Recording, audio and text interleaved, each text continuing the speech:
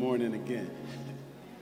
Good morning again. We are here continuing in our series of Thank God for Giving. Thank God for giving. And it may seem like an unusual series to some during this season, but I don't find it unusual. The greatest gift was given. We recall the greatest gift given during this season. And we are reminded that we are not only recipients, but supposed to be givers. Amen? So this morning, we're going to stop by the book of Romans. We're going to stop by the book of Romans in the 12th chapter. Amen. In the 12th chapter, and I'll begin reading in Romans chapter 12 at the first verse. Romans chapter 12. And I'll begin reading at the first verse. The word of God says, I appeal to you, therefore, brothers, by the mercies of God, to present your bodies a living sacrifice, holy and acceptable to God, which is your spiritual worship. Do not be conformed to this world, but be transformed by the renewal of your mind, that by testing you may discern what is the will of God, what is good and acceptable and perfect. For by the grace given to me, I say to every one of you among you, not to think of himself more highly than he ought to think, but to think with sober judgment, each according to the measure of faith that God has assigned. For as in one body we have many members, and the members do not all have the same function, so we, though many, are one body in Christ, and individually members one of another, having gifts that differ according to the grace given to us. Let us use them. If prophecy, in proportion to our faith; if service, in our serving; the one who teaches, in his teaching; the one who exhorts, in his exhortation; the one who contributes, in generosity; the one who leads with zeal; the one who does acts of mercy with cheerfulness. With cheerfulness. Let's pray. Father, we thank you for your grace, your mercy, your love, your peace, your joy. Oh Lord, your long suffering, your goodness, your righteousness, your sacrifice. Lord, we thank you for what you've done, what you're doing, what you will do. We thank you for this moment, Lord, for the opening of your word. The opening of your word, Lord, brings light. We pray you would illumine us, open our hearts and our minds to receive, Lord, what the Spirit will say to the church. Help us, Lord, to be clear of distraction and any disturbance or thought or feeling, Lord, that might impede the course of your holy word in our lives. Pray your grace and peace be multiplied to each one gathered here, every household represented here, Lord, under the sound of my voice. Father, we thank you, Lord, for the opportunity to gather like this, to hear your word, to receive your word, Lord, and then to live out your word. I ask for fresh anointing to preach, and anointing to receive your word. And I pray that the words of my mouth and the meditations of my heart be acceptable in your sight. Because, Lord, you are my strength. You are my Redeemer. In Jesus' name, amen.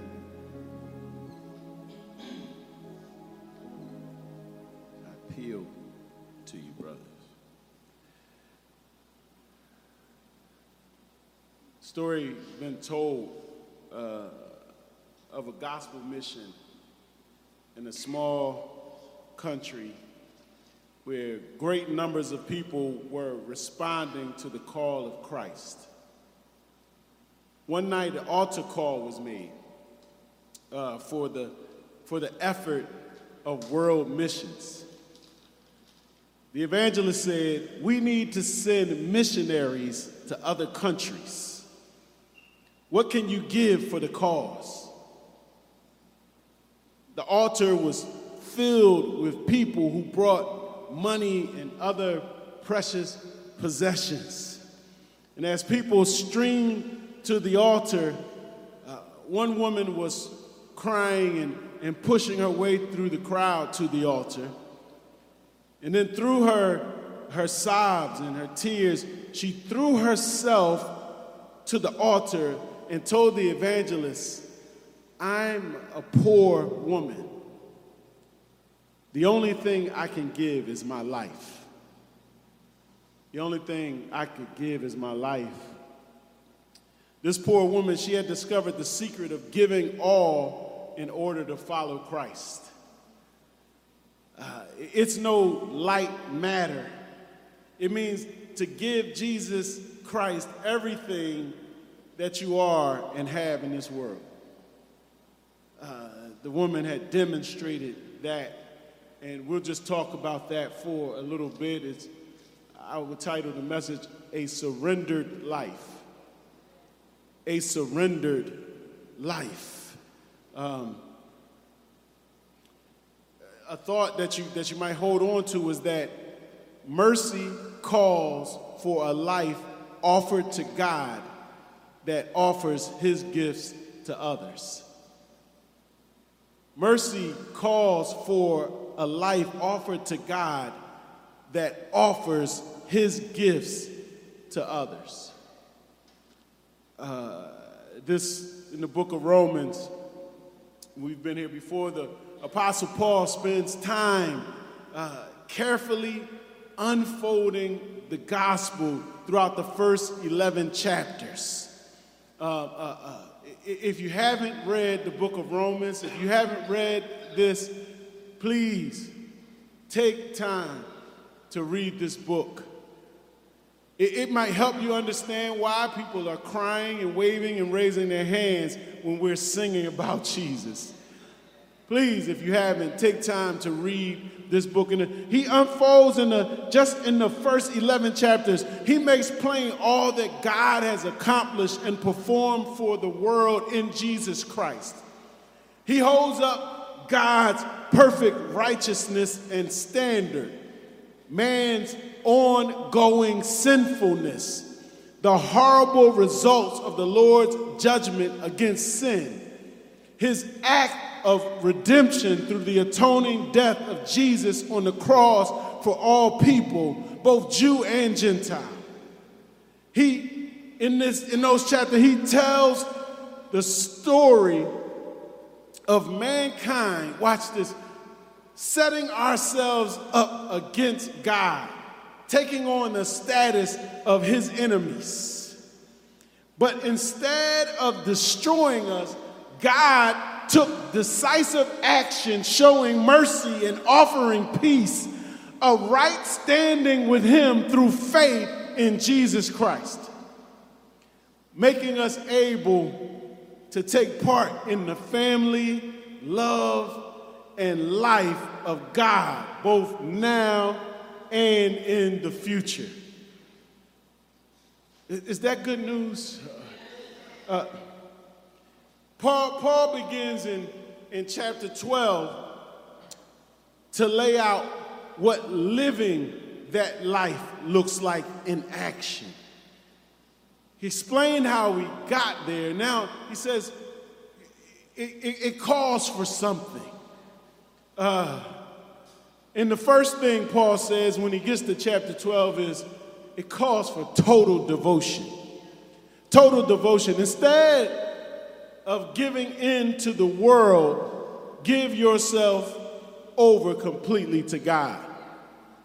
calls for total devotion. I appeal to you, therefore, brothers and sisters, by the mercies of God, to present your bodies as a living sacrifice, holy and acceptable to God, which is your spiritual worship.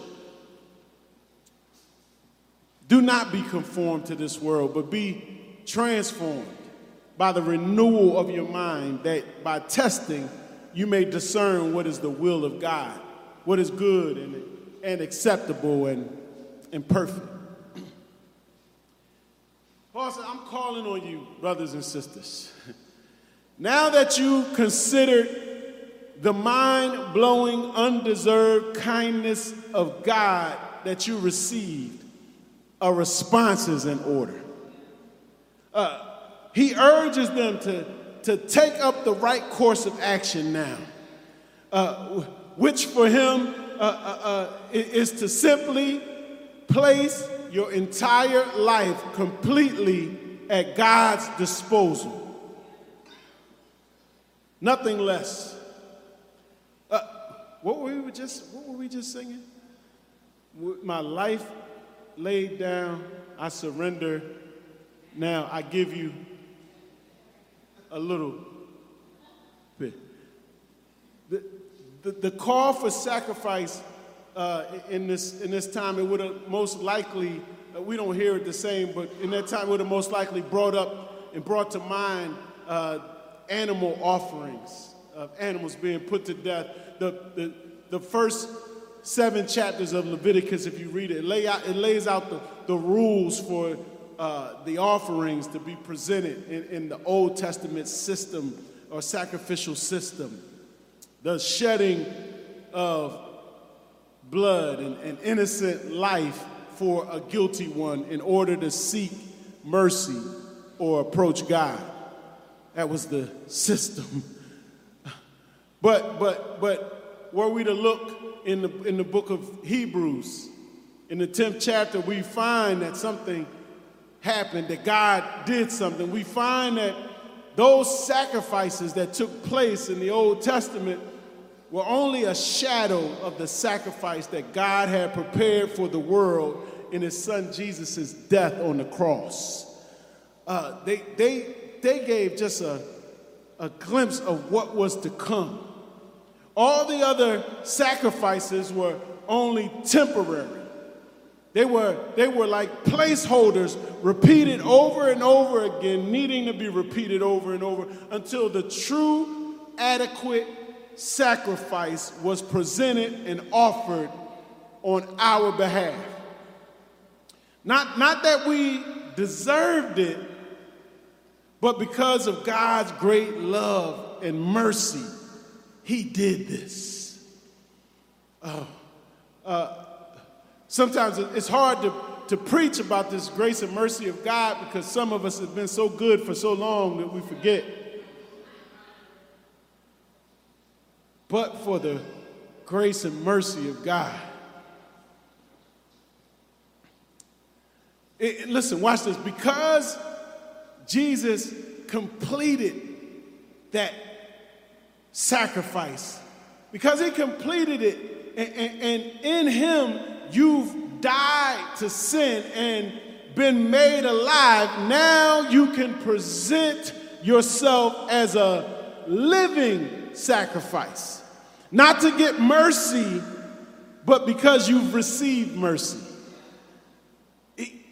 He switched it for us. You can surrender that life for him while you yet live. While the blood is yet running warm in your veins, you can give that life to him. In the language of sacrifice, the offering that was presented, it was always an intentional decision on the part of the worshiper to give their offering. They didn't just wake up and stumble into an offering. No, they had intention. They considered the best they had and made a decision to give it up and over to God. It was in that way, it was then completely released for the purposes and will of God, never to be taken back. They gave the sacrifice over. This kind of surrender, it's the spiritual worship that Paul speaks of, sometimes called true worship or reasonable service. Giving ourselves as living sacrifice is the only fitting response to what God has done. Paul is beseeching, he's urging, he's exhorting, he's wanting the church to see this. And if it sounds like a lot to you, this total surrender, what else makes sense here? You can fill in the blanks. What should my response be to God's mercy? Was Jesus given so that I could give God a couple hours of my attention on Sunday, or a few seconds of my time of thanks before I eat my sandwich? Or does mercy call for more? Think about it. Not only is it the truest, most proper worship we can offer, this total devotion of life over to God for his purpose is holy and pleasing to God. It's a holy act that pleases him. Does anybody have a desire to please him? Do you ever just want to? We need to know this this kind of devoted worship, this desire to please him, this devoted worship, it's going to cost, it's going to put us at odds with the world, because the world doesn't get it. This surrendered life, it's countercultural. As cool and relevant as the contemporary church tries to be, this life does not look like the world. It doesn't blend well. Now, it just doesn't point to simple external things like clothes and hairs when you're saying you can't blend and don't be conform and don't fit in. You can still wear your J's and, your hair, the way it's cut over there. But it's pointing to the deeper issues that shouldn't be conformed, deeper issues of behavior, attitude, your driving ambitions that make up the ethos or the spirit of the age that we live in. This present evil age, the scripture calls it, and it would probably still call it today. It's this conforming. When I was growing up, we had a toy, and we used to use it alongside of our Play-Doh. Y'all know Play-Doh, and the toy would be molds of action figures. Mine was the Bionic Man, and you would press the Play-Doh in there, and then you would squeeze the mold down, and then when you opened it slowly up, you had the exact imprint of the mold, the $6 million man. You had it. That Play-Doh had been pressed into that mold. It had been conformed to the image of the mold. The pressing of the world on us is unyielding in its efforts to shape you and reshape you and keep you shaped after its patterns, after its values, its beliefs, its morals, which are all out of line with the God who created and saved and redeemed you for himself. Paul says, stop being conformed. so subtle. Because somebody might say, I'm walking my walk, I'm doing okay. So subtle and pervasive is the pressure of conforming that even in the church, some choose to line up with popular opinion over the Word of God. Even in the church, that pressure doesn't stop at the doors of the church. Paul says, don't be conformed. And because of this, Paul urges not just to resist being conformed, but to submit to being transformed. Submit to being transformed. That process, the transformation, that is where we get our English word of metamorphosis. What happens to a caterpillar, or when they go into a cocoon and they come out, they're a totally different type creature. This process of being transformed, and for us, it's the unveiling of the new life of God in us as we are changed by Him. We should not be the same.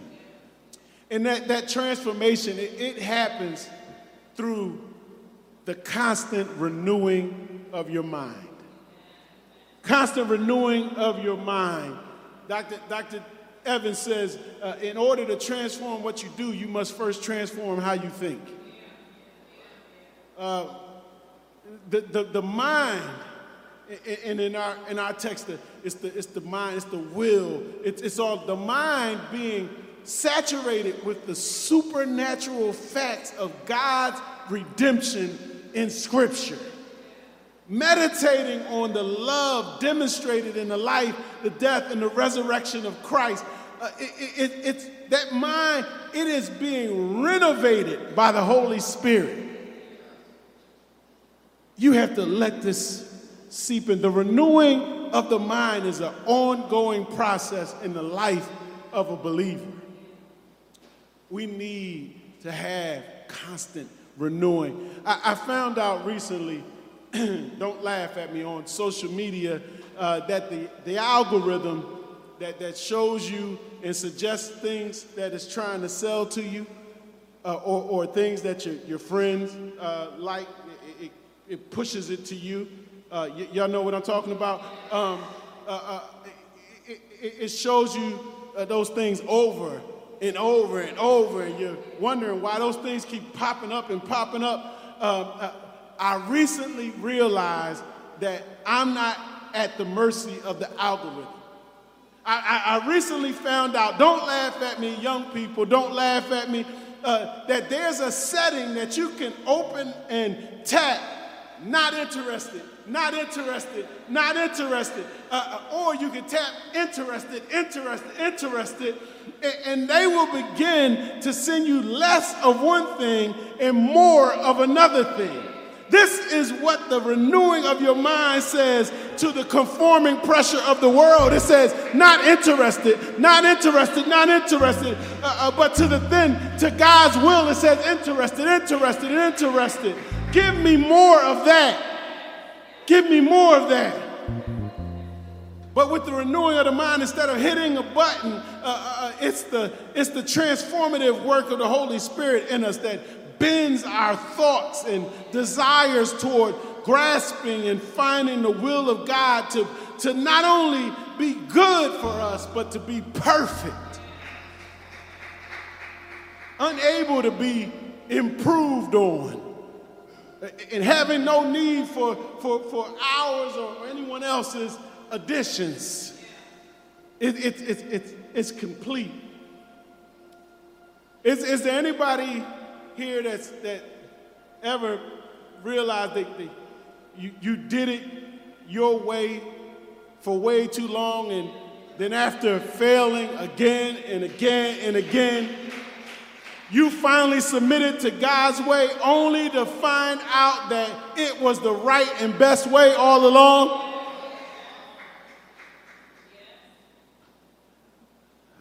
I'll raise my hand. One songwriter said the safest place in the whole wide world is in the will of God. It's in the will of God. Now, I'm not one of those preachers that'll try and, what you say, that's cap. No, I won't try and get one and say that it always feels good.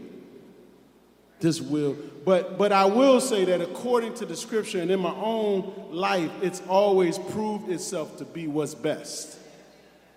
It proves itself. I'd offer that you'll only experience the will of God in this way to the degree that you surrender yourself to Him and His transforming power. Those that are being renewed, who are transforming instead of conforming, will get understanding of how excellent God's will is and desire more and more of it. Psalm 34:8 it says, "Taste and see that the Lord is good." It works in God's word and God's will, works in the world. The more you give yourself over to a thing, the more you get it. And the more you get it, the more you can enjoy it. This is what Paul is urging us to, he's drawing us to. Give yourself over to it.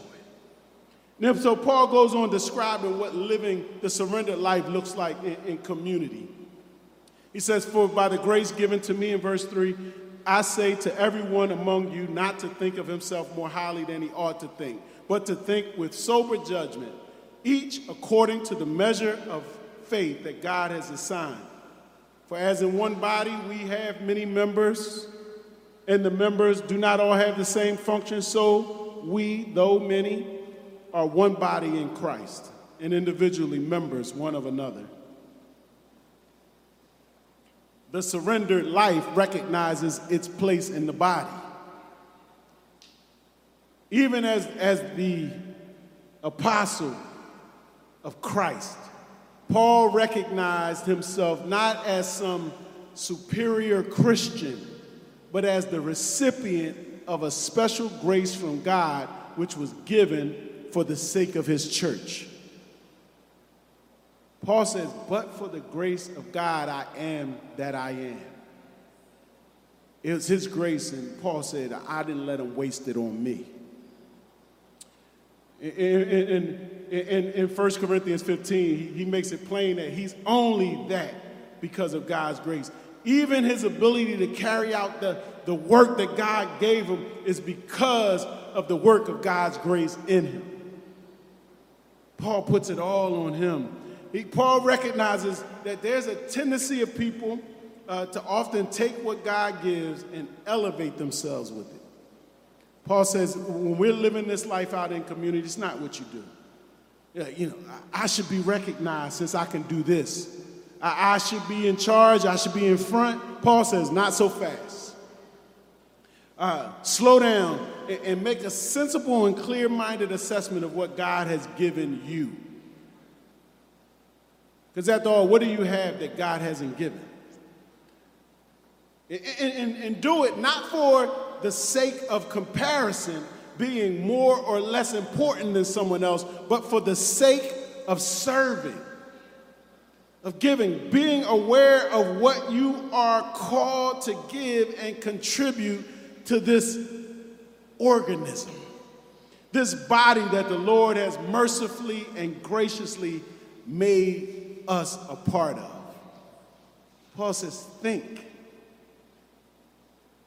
We are members of one another in this body. So we got to function a certain way. NIV uses stronger language, saying that the members belong to one another. Somebody independent don't like that. I make my own way. But it's there. When you think about it, it makes sense. He uses this body metaphor. It makes sense because my body would claim my right hand as its right hand. Yeah? My body would claim, when it's time to clap, the left hand looks for its right hand to meet it on time. Sometimes. When it's time to eat, my mouth looks for its right hand to bring the food to it. And if the right hand moves too slow, it'll call on the left hand. And it wants the hand to bring the food so that it can take the food in and then push the food down into the rest of the parts of the body. I could do this all day, but you see it, you get this body metaphor, right? The Christian faith, Paul is saying, this life you're in now because of mercy, it's a corporate experience. It's not meant for lone rangers. We should not go at this life alone. This is the way to be living this surrendered life out. We are designed to function in an interdependent way. All the different parts contributing to the flourishing of the others and the body as a whole. It's how it works. Paul alludes to something early in chapter 1. Sharing his desire to come be with the church at Rome so that he could, he says, impart to them some spiritual gift to strengthen them. But then he says something, and I was thinking, the apostle's going to come, the apostle's going to preach. He says, but that is that we may be mutually encouraged by each other's faith, both yours and mine. It's body work he was coming for. He acknowledged that he wasn't just some special dispenser of religious service, but that they all had something to offer to him and to each other. Paul's saying this is how the body works.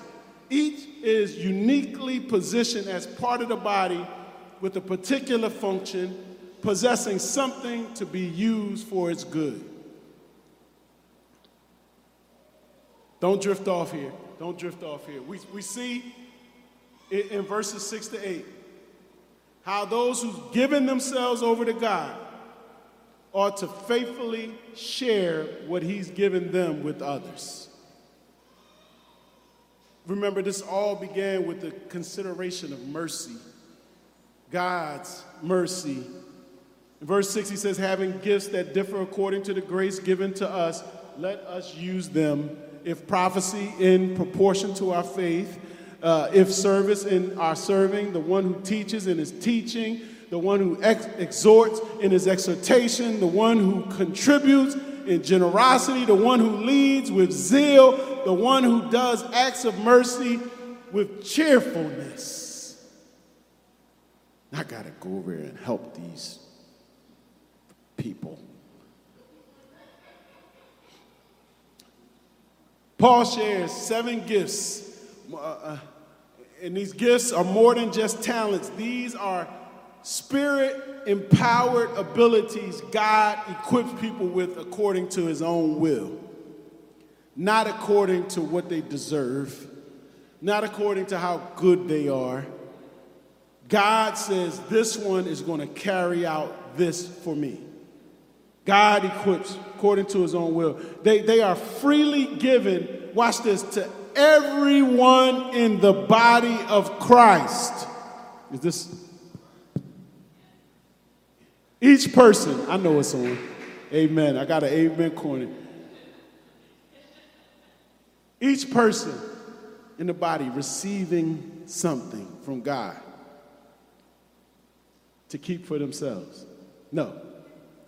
He doesn't share a complete list here of spiritual gifts. I know some people want to dig into that, but he doesn't do that here. And it's not because because this church is lacking gifts, but because his point is not to highlight what people have, but to encourage the right use of what they have. So his focus here is different. It's not for people to wait and sit and see if their gift gets called. No. Look, Paul lists more of the gifts in 1 Corinthians 12, saying there in verse 7, it gives us a hint. Look, to each is given the manifestation of the Spirit for the common good. 1 Corinthians 12, verse 7. The fact of the matter is, all the different gifts received have the same source and are needed for the body community to function like it should. Paul's after that. So every member is to be giving what God has given them humbly, faithfully, diligently, and joyfully. I don't know how many different ways I can try to put this. There is no one who should not be giving what God has given them, because we all have been given a gift. Paul lists them, the prophet, and Paul said, "Well, if you're going to carry out what God calls you to there, you're not to be speaking beyond the scope of what God calls you to by faith. Not falling into some performance or platform seeking, just plainly, faithfully proclaiming the confirmed message of God." Paul says, if you have them, use them. If you use them right. He calls on those who serve to be steady in their service. The scripture says, don't get weary in well-doing, because in due season you'll what? Reap if you faint not. In the service, I think it sometimes needs a special word. It isn't as glamorous as some other gifts may seem. But it can't be for applause. The applause may never come. It is often unappreciated. Service. But these necessary acts of service help maintain many other functions in the body. And it also demonstrates Christ in a special way. Because he came to seek and save and serve.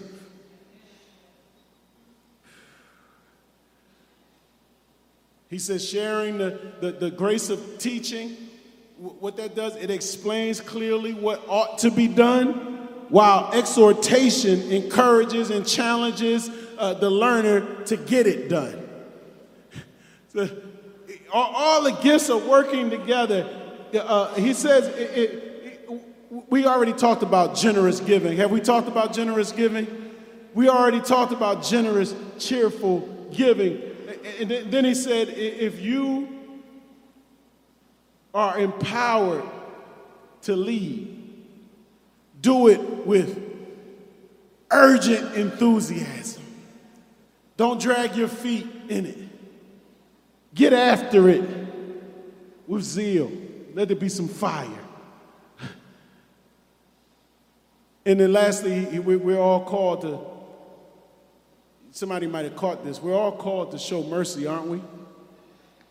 We're all called to show mercy, but some are especially graced for lightening the burdens of others. There are some that carry this gift and they share this gift, this burden-lifting gift with others. They do it, Paul says, joyfully. Joyfully. I recall having to, at some point, take care of bedpan for a loved one. And the loved one hated the fact that I had to take care of that bedpan. But it made me all the more mindful of how I approach the entire process, so that they would know that it was not, that it was Chick-fil-A. It's my pleasure. It was my pleasure to serve them in that way. I wanted them to understand that so badly. Paul said, look, mercy needs to be merciful. Do it with joy. The bottom line is, I won't hold you much longer. The bottom line is this. Whatever you've been given from God, give it to others for God. Whatever it is. Whatever you've been given from God, give it to others for God.